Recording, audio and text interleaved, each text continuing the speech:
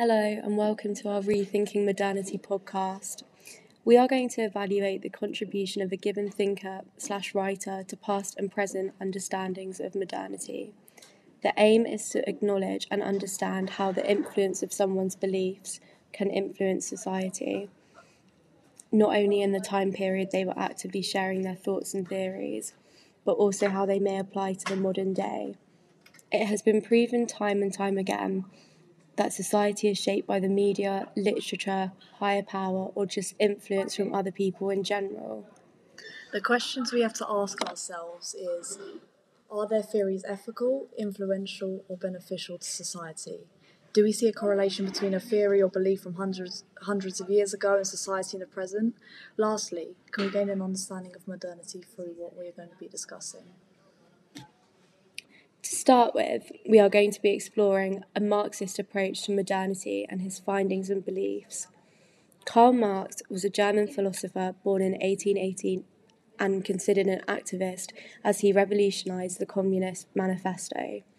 He had a number of concerns, the main one being in terms of production relations. As the objective of the capitalist class was to increase its production, Marx saw this negatively, as more production meant more profit. Therefore, his concerns over modernity were paramount to his discussion of capitalism. He believed that in capitalism, everything in the world is sold as objects which better or worsen people's lives. This included drama, literature, art, and even religious beliefs and faiths.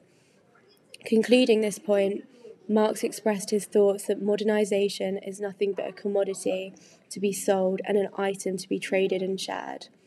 His theory taught that modernity is nothing more than commercialization. I personally agree with Karl Marx's points, as I believe that his views, when thought of during Marx's time, benefited the consumer rather than the public. However, I think that in the present day, modernity can be thought of as positive, as it developed the world to what we know it now. Without modernity, we wouldn't have quite nearly as much culture in our modern society as we have today. In the modern day, as the media and technology has such a hold over people's lives, this supports Marx's views and provokes a question: has modernity gone too far? Although we do have modernity to thank for the arts and entertainment industry, as without the development of the modern world, we wouldn't have these commodities that we all know and love. Whether Marx could have predicted this increase of society being so reliant upon the digital age is up to interpretation, but I think that he would be concerned with the outcome. An example is the vast impact trends have on society and commercialization due to the media influencing people to purchase products due to the pressure society feels to follow what is trending. The public almost becomes conditioned to purchase products that they don't need, which benefits the manufacturer as they make a profit. Marx also highlights upon his concerns on how the rich get richer and the poor get poorer, which is evidently shown in society today. He says that the rich will do anything for the poor but get off their backs, which displays how frustrated he is over the promises made by the wealthier people that frequently don't deliver, which results in leaving the lower class suffering as a result of their selfishness. This prophecy can be seen today in our Conservative government, as they couldn't care less about poverty and more about their own wealth. Nowadays, we can see a divide in our country over Conservative views, as many Labour and Liberal Democrat leaders are fighting for change and trying to help those in need. I believe that although we are fighting for equally more and more in the present day, we still have a long way to go. Another example of how the rich are getting richer is the increase of billionaires, which are damaging the economy and leaving less jobs for the rest of society as they invest their money into corporate branches, which means that fewer and fewer people are earning the salary they need to live off, whereas the billionaires are keeping all the money for themselves. I am going to be discussing Thomas Malthus's contribution to the past and present understandings of modernity. This particular theorist was best known for the Malthusian growth model, which is a formula used to portray population growth.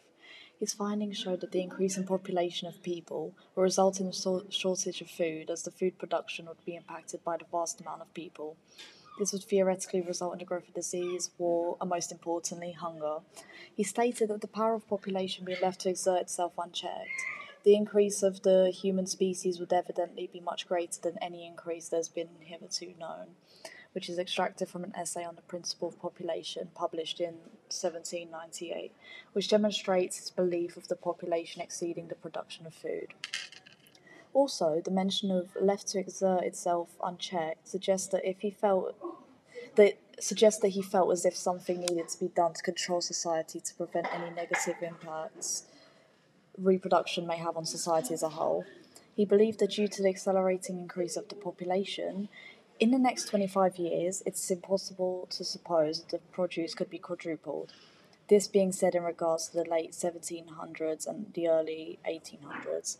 This then caused Malthus to believe that the poor will never stop being in poverty, and that they're merely causing more issues for society.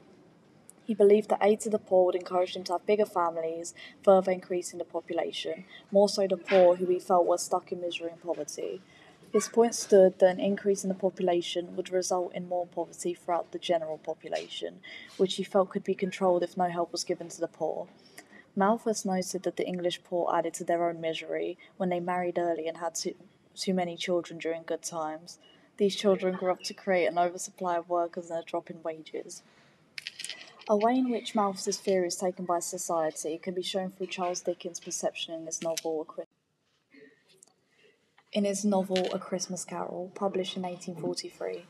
The main character, Scrooge, was very clearly someone who believed in Malthus's theory, judging by what he said to two men who approached him for donations to the poor. Scrooge said, "Since you ask me what I wish, gentlemen, that is my answer.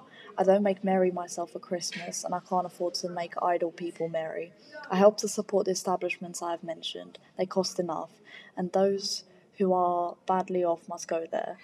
Many can't go there, and many would rather die. If they would rather die, said Scrooge, they'd better do it and decrease the surplus population," which evidently reflects Malthus's views on not helping the poorer part of the population in hopes they would result in a decrease in the population. However, this isn't to be taken as Dickens being in agreement with Malthus, as he was quite the opposite. Dickens believed that there was plenty to go around if the wealthy were more generous. The struggles that the poor endured hit close to home for Dickens, as he was working at the young age of 11 to support himself and his family, so he knew firsthand what it was like to live in poverty and struggle to make enough for the bare minimum.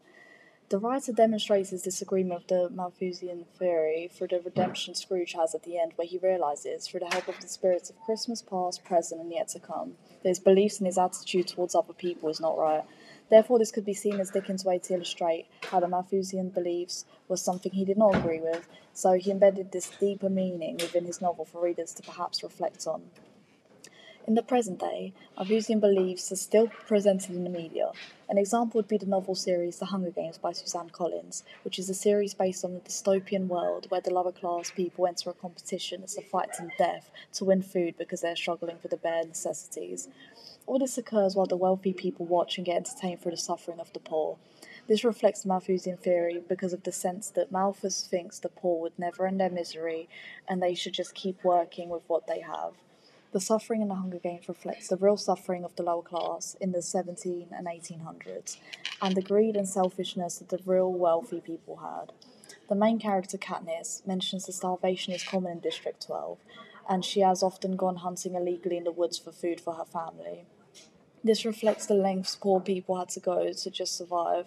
There are a lot of depictions of Malthus's theory within the novels, and it's a good way to educate young people on how poverty can be like from the point of view of a character and how corrupt the government can be. Also, relating more to the present real life, in the UK, the government do aid the lower class people through the council, which is in contrast to what Malthus believed in.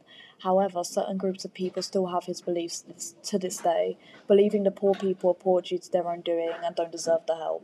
This nevertheless conveys that even though there has been a lot of positive change regarding classism, however, there is still a lot of hatred towards lower class people from the wealthy. From my personal point of view, I think that Malthus was extremely concerned about the ever-growing population and the food crisis. That seems understandable for me. However, his theory is very classist and more in favour of wealthy people, which isn't something I can agree with. In terms of modernity, he has impacted quite a lot, as his views are still presented in the media, and there is a vast amount of people who actually fight to carry out his theory. In conclusion, it seems as though writers and theorists have a lot of influence on society and even in regards to modernity. What do you think?